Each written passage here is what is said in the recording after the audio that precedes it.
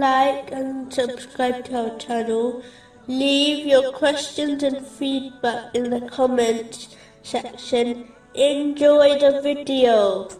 Moving on to chapter 9, verse 125. But as for those in whose hearts is disease, it has only increased them in evil in addition to their evil.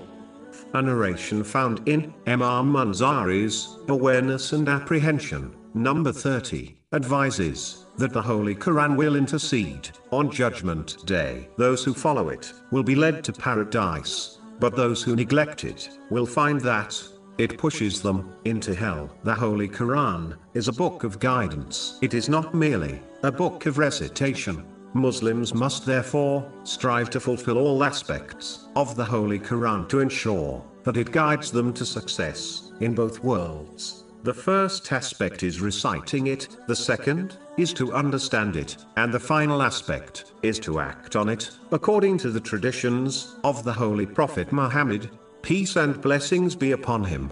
Those who behave in such a manner are the ones who are given glad tidings of right guidance through every difficulty in this world and its intercession on the Day of Judgment.